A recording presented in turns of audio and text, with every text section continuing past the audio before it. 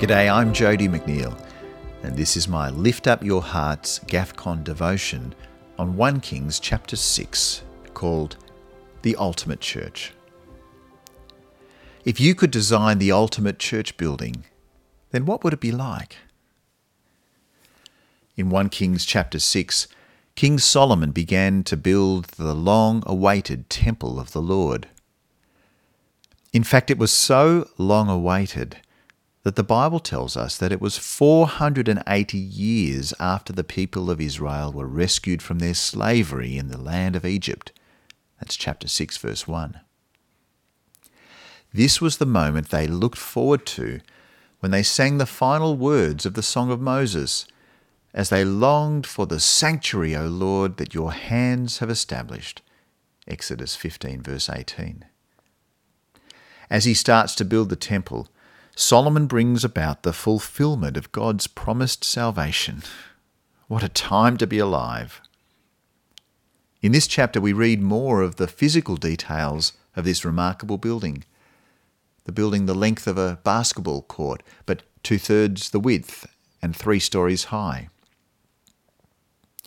As they consecrated the building, we read they were finished at the quarry, so there was no sound of hammer, axe, or any other iron tool at the building site. Verse 7. This building that represented peace was even peaceful in its construction. As the works continue, there's a special word from the Lord to Solomon, verses 12 and 13. Concerning this temple you are building, if you keep all my decrees and regulations and obey all my commands, I will fulfill through you the promise I made to your father David. I will live among the Israelites and will never abandon my people Israel. At this high point of the salvation of God's people, the Lord reminds his king of the need to obey the Lord so that he would live among his people forever. It's one thing to make the ultimate religious building, but if God's king rejects the Lord, then it's just a big religious museum. Well, with that solemn reminder, we read about a special area, verse 16, where he partitioned off an inner sanctuary, the most holy place, at the far end of the temple. The furthest third of the room from the entrance was to house the ark of the Lord's covenant, verse 19, in a room overlaid with solid gold. In front of that inner sanctuary was the altar, where sacrifices would be made before the Lord, who was present between the giant cherubim, each 15 feet tall, verse 23. On that altar, sacrifices would be made so that God's people might enjoy atonement, so that God's anger would be turned away from his people. This was needed because not only did the people of God stray from his ways, but even his kings did.